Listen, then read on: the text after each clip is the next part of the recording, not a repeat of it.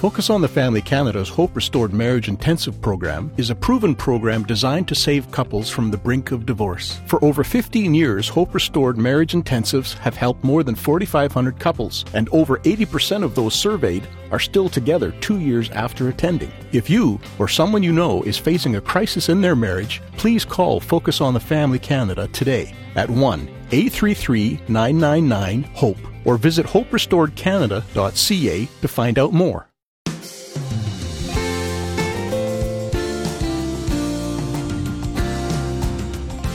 How about if I'm just desperate for God, where I just saying, Lord, have mercy on me, I'm a sinner? How about just that?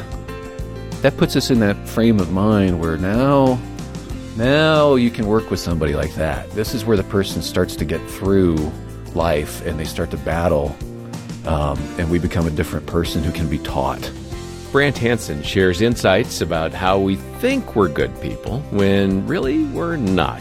But our discussion today is going to be a hopeful discussion, not a downer. Brant's going to share good news about our weaknesses, and he's going to help us laugh a bit about ourselves, and I think you're going to be encouraged. Your host is Focus President and author Jim Daly, and I'm John Fuller. John, the Bible says that we should think of others more highly than ourselves. How do you do with that? I always think more highly of you, Jim, I myself. appreciate that. I think instead we tend to think of ourselves more highly than others. That's the inclination. In fact, our guest, Brant Hansen, cites a survey from the University of London, which it concluded that a substantial majority of individuals believe themselves to be morally superior to the average person. Does that not set us up to be a Pharisee or what? I mean, that's crazy. It is, but it seems to really reflect what's going on right now in the times. Well, I think it reinforces the heart of every human being.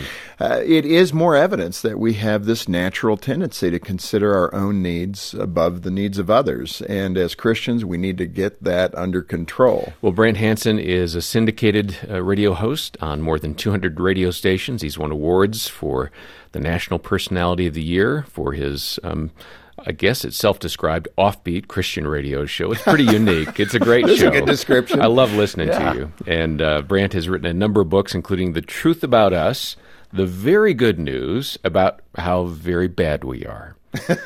And we have copies of that here at the ministry. Just give us a call, 800-A-FAMILY, or stop by focusonthefamily.ca. Brant, welcome back to Focus on the Family. It's good to have you with us. Thank you. So glad to be back.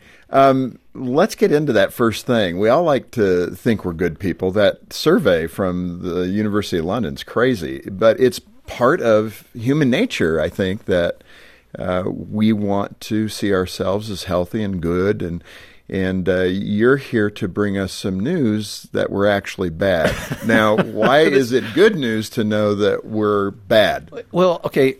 Here's the thing. Let me pull back for just a second. What's fascinating about this, too, is that if you ask people, are you a better driver than average, you've probably seen the stats. Absolutely. It's like 85%. We do the same thing with intelligence. We all rate ourselves as more intelligent than average.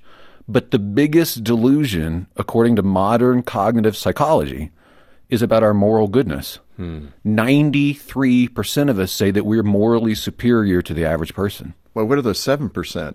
I don't know. That's crazy. I'd like to build on that 7% because I think that's what Jesus is saying to us. Like, you're not a good person. And that's a really harsh thing to hear. I'm sure it didn't go over well when he said it. It's definitely a tough thing to pitch to a publishing firm. I want to write a book about this. Well, what did Jesus say about us in Scripture? Well, he casually called us evildoers. He said, you guys are evildoers.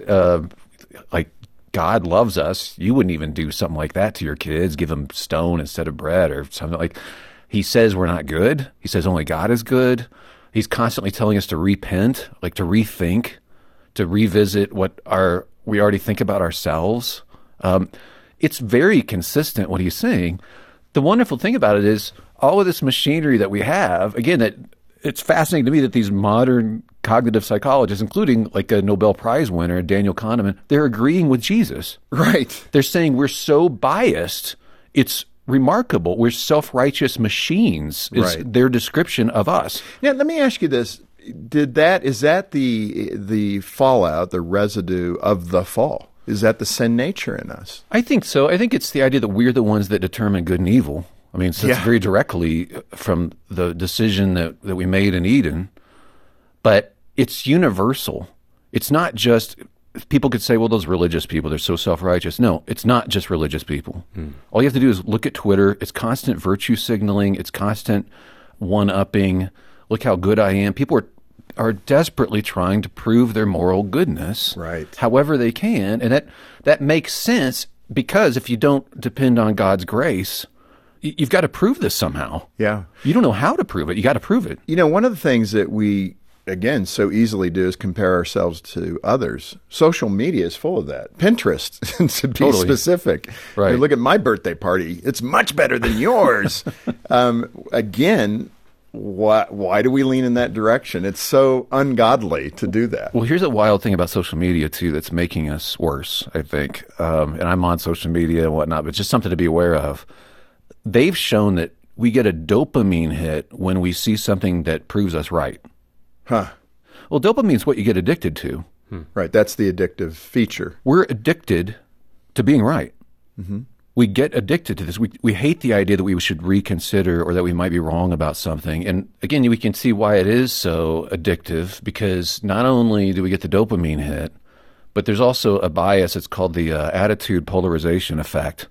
And what this is as soon as I make a statement, I will double down, triple down, quadruple down on the statement I just made, even if I didn't mean it when I first said it that much. Time to defend it. Yeah, I've got an opinion. I think this guy's the best quarterback in the NFL. Yeah, I don't. Well, now we're going to talk about that. I'm going to defend I've got to marshal resources. I've got to justify what I already thought. Yeah. I have to justify myself. Let me ask you this. If we're proud or self-righteous, what damage do we do to ourselves and to our lives? We make terrible decisions. And give us an example. How does that play out? Because we trust our thinking. We can overlook the fact that we are using our reasoning to back up our emotions instead of the other way around. Mm-hmm. So this is how humans work. Let's say I got to hire somebody, and a friend of mine wants the job, and I know deep down maybe she's not cut out for that, but she's a friend, and hey, this could work. But you'll talk yourself into making a bad decision unless you're humble and you recognize, wait a second, I'm justifying again. We justify so much. We're justifying machines. So being able to be humble about how we think can short-circuit that, make sure we surround ourselves with other people that can speak into us and check our wayward thinking. Like, we need each other, because when you humble yourself, you realize all of these biases that will kick in to justify what you already wanted, which is how we actually work. But again, that's contrary to our human nature. I love Luke 18. If you think these are ancient words, I mean, just apply this. In Luke 18, Jesus tells the parable of the Pharisee standing by himself praying, saying, God, I thank you that I'm not like other people, robbers, evildoers, adulterers, or even like that tax collector. And that's exactly the point. That's what the University of London is proving, right? It totally is. And then, so Jesus is contrasting that very deliberately with a guy who is saying, Lord, have mercy on me, I'm a sinner. And he's saying that's the posture to have. So if I have that mentality, Lord, have mercy on me, I'm a sinner. This is what all of this, again, all this cognitive psychology that I get into, where I think it's very fun to study how humans operate, how we convince ourselves of things. But it's all pointing towards that kind of humility. Yeah. And this is what Jesus is telling us we should live this way. It turns out it's a much better way to live. You're less defensive. That's another advantage to this. Yeah. You do make better decisions, but you also realize just how desperate for God you are. Well, again, the irony, too, that science proves Scripture. Yeah, again, it does. And it's fascinating, too. Even the guy, and I talked about this in the book, there's a show called Westworld, and the guy who wrote it, is apparently really brilliant. He's not a believer. But they were interviewing him for Entertainment Weekly or something. I caught this interview, and he said, I'm not very positive about humans because it seems like for thousands of years we've been making the same mistakes over and over and over. And he said, it seems like there's something deeply wrong with us. Like there's a flaw in our code or something, he said. Interesting. There's something deeply wrong with us. Like, yeah, exactly. Right. There is. And this is why it's so great to be able to ask God for direction. Right. And you that's realize the whole plan, right? It is. So redemption. Every day when I'm making decisions, I want to stop and pause because I know how wrong I can be. I know how I can fool myself. I can delude myself. Well, let's look at an example of that. That was the next question I had for you. You had a humbling story in your book about a skywriter, if I remember correctly. So let's just put it on display for the rest of us to learn from. Oh, thank you. This is a very inspiring story. I was just trying to give an example of being spectacularly wrong. Well, this skywriter who always wrote Christian things in the sky, like John 3:16 or God loves you in South Florida, died in a crash. And I was doing the morning show on a popular Christian station, and I got the news, and I said it on the air, and everybody started calling in. They were crying. They were like, that guy meant a whole lot to us. And people were calling, crying some more. And somebody eventually called. The lines were jammed. I was doing the show by myself. I get a call, somebody going, hey, somebody picked up his mantle, and now they're writing in the sky, and they're writing God loves you in the sky. It's beautiful. And it was amazing. 3-hour show I did on this. The guy wasn't dead. I got the wrong information that the newspaper corrected on their website right after I started the show. I didn't recheck it. He actually had taken up to the sky to try to prove to his family and friends that he was still alive. Oh, my goodness. It was him. It was him. I'm back in the sky, He was like everybody. he couldn't get through on the phone lines. So I had to go on the air the next day like, hey, good news, he's still alive. Well, you could always say it's nice to hear those good things before you die. He did. I had to call him and apologize, obviously. And he was like, well, it was hard because I didn't want people being scared. But on the other hand, it was neat to hear all these testimonies about stuff. He's at his own funeral. That's the upside. Yeah, so to speak. The upside, yeah. Brent, why do we invest so much effort into being right or thinking that we're right? Why is being right so critical to us as human beings? I think it's because we know there's a thing called goodness, and it's beautiful. We know that. But again, unless I can depend on God to give me my significance, for God to say, I love you, I created you good, this whole world was created good. This is not a guilt trip. This is just like, this is who we are. This is how humans work. Once you see it, you can't unsee it. This is how I work. But if I don't have that grace, I have to prove my rightness all the time to validate myself, to justify my existence.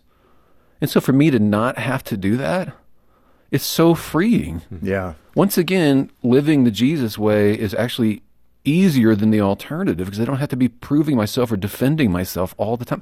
And I can also just say, sometimes, I don't know. I don't have to know everything. I might have messed that up. I'm a sinner. I might have messed that up. I need to apologize. This Focus on the Family broadcast will continue in just a moment. Peanut butter and jelly, macaroni and cheese, campfires, and sing-alongs. The folks at Deeks Insurance know that good things come in pairs. That's why when you bundle your home and auto insurance with Deeks, you save. It's just one of the ways they're looking out for you. Because at Deeks, you're treated like family. And as a licensed insurance brokerage, they've been taking care of families just like yours for over 4 decades. Visit deeksinsurance.ca to learn more about how Deeks can help you save. Deeks Insurance, where family matters.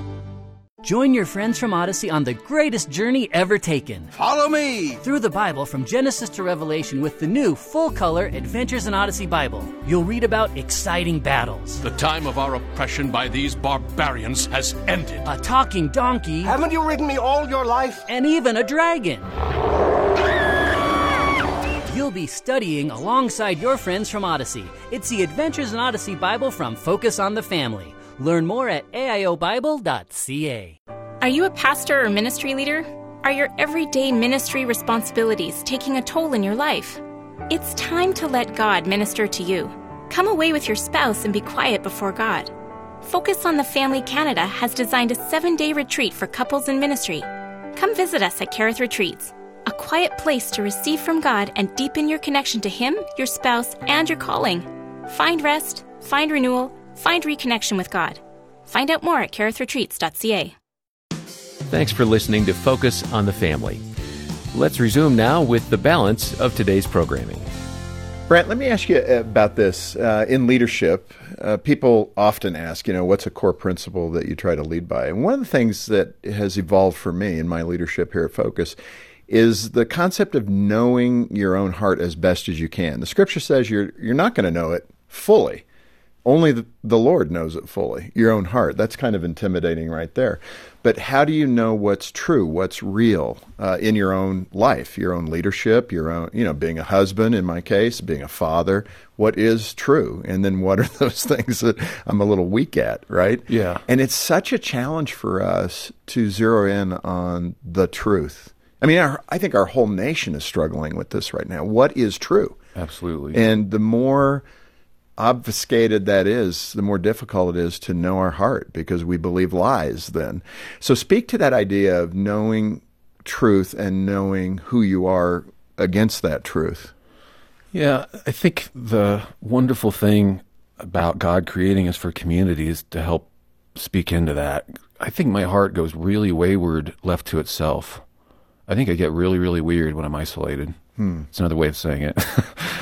I think that's the way it is with everybody. That's why we're made for each other, too. We're made Well, for... the pandemic would show that. Absolutely. With mental health issues and other things that we've all suffered from because of it. Absolutely. And also the inability of people to really think critically or in a balanced manner is very, very difficult in isolation.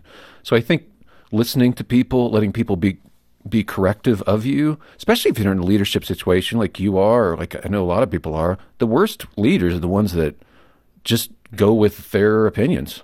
One of the things that comes up when I'm speaking, particularly to non-believers, just having a discussion with people that don't believe in Christ or don't have a relationship with Christ, is evil.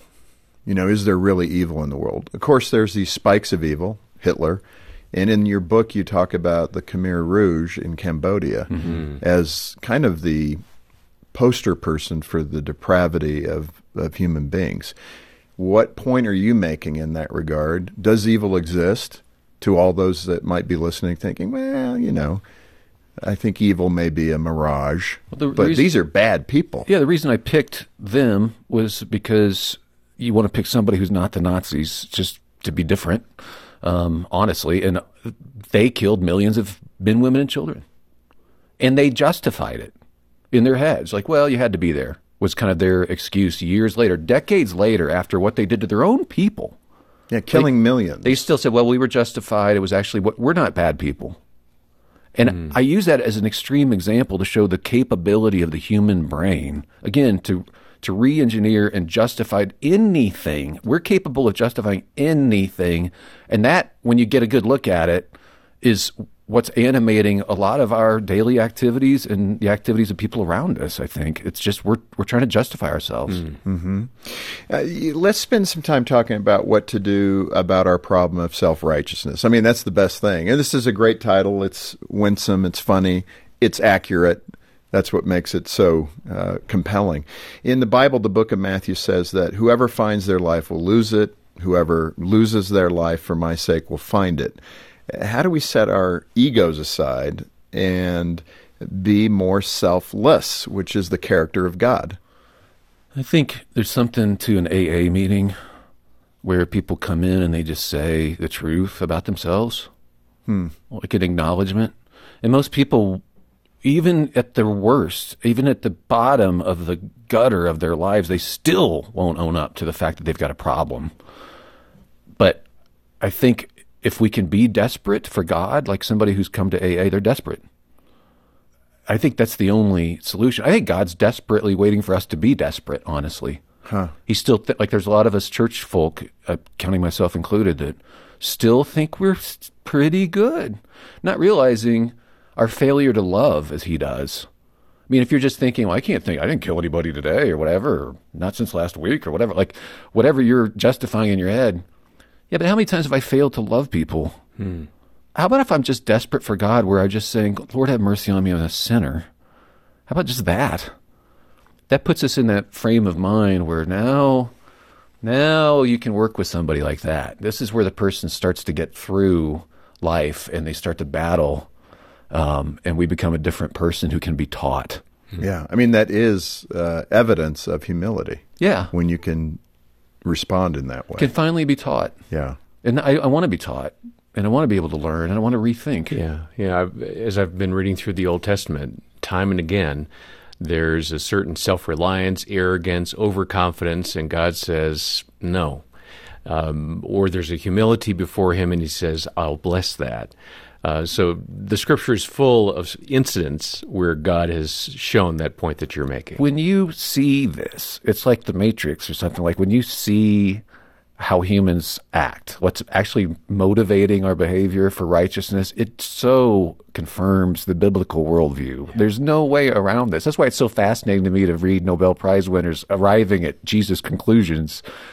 And I was just reading in Joshua the other day where there's just, I can't remember the verse or chapter, I can never remember that stuff, but it says something like, Joshua decided not to seek the Lord's direction in this decision. And then you don't have to guess where that's going to go, right? And it just kind of unspools this long list. And then that happened because he didn't ask, and that happened because he didn't ask. I was just thinking, I don't ask for God's direction that often. Not enough. Right. And it's because I kind of think I've got this. But man, shouldn't I ask? And wouldn't life go better? Wouldn't I be more of a blessing to people if I did? So I'm just confirming what you were just saying. That is so true. That is such a theme of the entire Bible. Well, in fact, you write in the book, you were queuing these up perfectly for me, something about running out of gas, which was one of your desperate moments. Yes. What happened? Well, this is back in high school. It's one of those awful stories being from a small town. But my friend ran out of gas, and he stayed with his girlfriend, and I ran off. This is in the middle of nowhere, flat Illinois, rural area. I ran for miles trying to find somewhere to get gas. I didn't even know what the plan was. I finally arrive at this little town. I knock on a guy's door. It's 10:30 at night. On foot.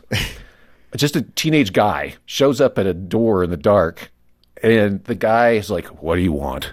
He's an older fella. And I said, we ran out of gas, and he's like, he didn't believe me. And I said, "Sir, if you have any gas, I will literally I'll hold it in my mouth and run to the gas tank and spit into the gas tank if I have to." And he was like, "Okay, then let me help you." And he gives me a ride, gets his gas can, all that sort of stuff, bailed us out. And he told me later it's because I was desperate. He could see the desperation. And I do think that God is looking for us to finally have that. I never see Jesus turning away a desperate person. Never. Whatever their moral background or whatever. He always responds to that desperation. Yeah. So we maybe should get desperate about ourselves and then see where life takes us, because God's good. Yeah, that's so good. The opposite of being self-reliant and finding our worth in performance is simply letting go and resting in Christ. That's a tough concept. Because we are, especially in Western culture, especially in the United States, and I think it's true in Canada, I'll include our Canadian friends, we have this kind of pioneer spirit, this self-reliance attitude, this independent streak. I think in some ways it may be harder for us culturally, from what we learn from the culture, to let that go. I think so. And rest in God. And we see that as being part of being a good person. That's something that's part right. of our culture it's rewarded. too, is that like this makes me a good person. So how do we readjust our own thinking that way, that being a good Christian, a person who wants to follow Christ, means you have to rely on God? I think this is maybe not the best answer, but for a lot of us, we just aren't actually in community with people. And to have people to challenge us, check us on things, call us, to actually know us. A lot of us aren't known. Yeah. So we're able to get away with faulty thinking. Yeah. But if we can actually be known, that's a very sharpening thing and a very beautiful thing, and it helps us grow up. As a parent, and we'll end in this area, parenting young people today, and there's some younger people in the audience outside the glass here listening to us, but parenting in this environment is really hard. And I think if we have more of this attitude as parents, our children will actually respond to that, because I think this is part of the hypocrisy that they see. I mean, I think teenagers particularly, they're like, in some ways, they are real hyper-vigilant truth seekers. And when they see their Christian parents living in such a way that they're not humble, they look down at people, we say things that we shouldn't say about people, and they hear it because they're in the car with us, it frames something for them that's unhealthy, right? It does, and they hear you justifying things. Yeah. I mean, imagine that. They're an audience to you making excuses for yourself so that you can feel like you're a good person.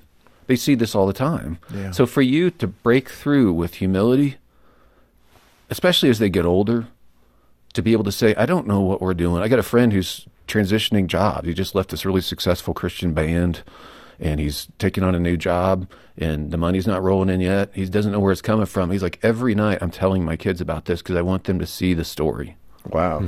So he's openly saying, I don't have all the answers, but we're going to trust God. I'm like, dude, that's brilliant.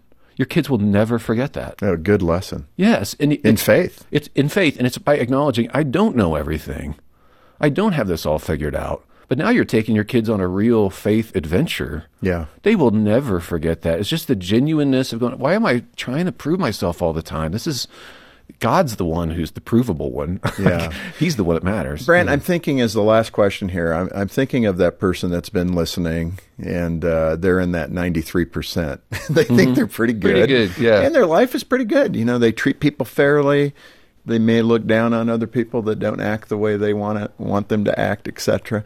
What do you say to that person to crack open their heart to say, could you just look at this a little differently? I mean, Jesus saying you're a bunch of evildoers, that's a good place to start. convicting. Yeah. But maybe that's not working for them. Well- How do you look at yourself if you're a good person? I feel sometimes when we're talking about the gospel with people, some of the most difficult people to reach are good people because they don't understand why I need Jesus. I'm a good person.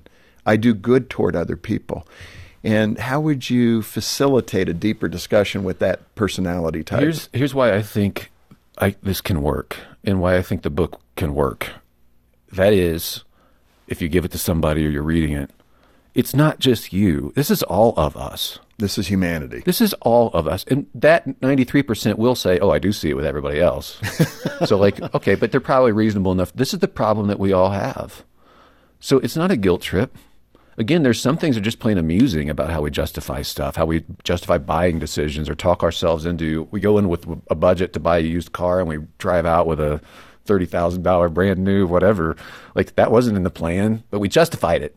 This is all of us. So I think there's a universality to it that can help people receive it, and also to see it in other people and know this is how humans actually work. And we all need help with this. Wow. And then apply what Christ has told us. Yeah. That's the thing. That's the key. Brant, this has been really good. It's a little offbeat, but I love the I love the content. Again. You know, I love your title, The Truth About Us, the very good news about how very bad we are. It kind of starts, every part of it starts right there. Yes. The realization that we're sinners, thankfully saved by grace. Right? And living in reality can make your life better. Like this is the thing. Jesus is not going to make your life worse. He's making it better. That is so true and so good. Thank you so much for being with us. Thank you, guys.